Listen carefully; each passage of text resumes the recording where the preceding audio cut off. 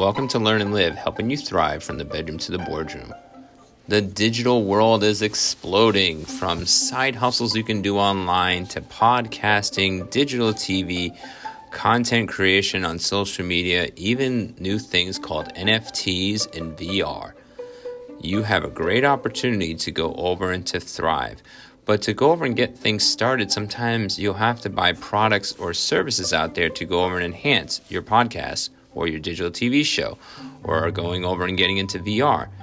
How do you go over and keep thriving without going broke and being frustrated? I wanted to give you a couple tips that I'm learning and wanted to pass along to you. Number 1, learn the tools you already have. Do you know that YouTube has a university that you can go learn through, or that TikTok already has royalty-free music?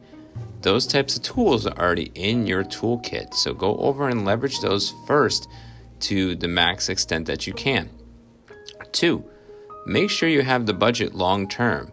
Headliner, which is for podcasting. Jasper, which is for artificial intelligence for social media.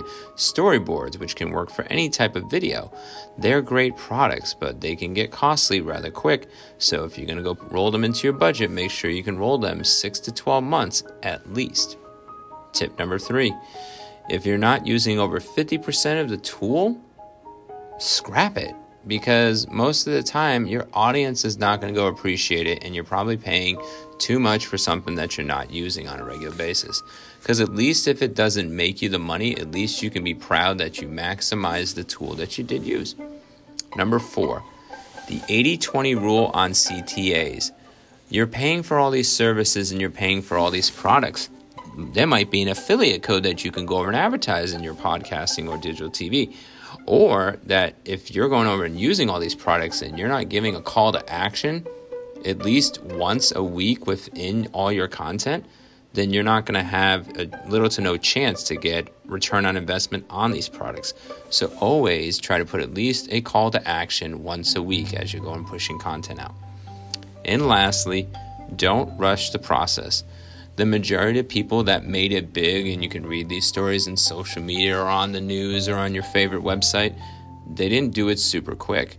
They went over and were aggressive, and they were continuous, and they were persistent. So go over and give yourself time to not rush the process. And today you have a chance to go keep listening to these messages. So please go over and subscribe so we can continue to go over and give you this powerful content to go help you thrive from the bedroom to the boardroom. Have a good day. Thanks.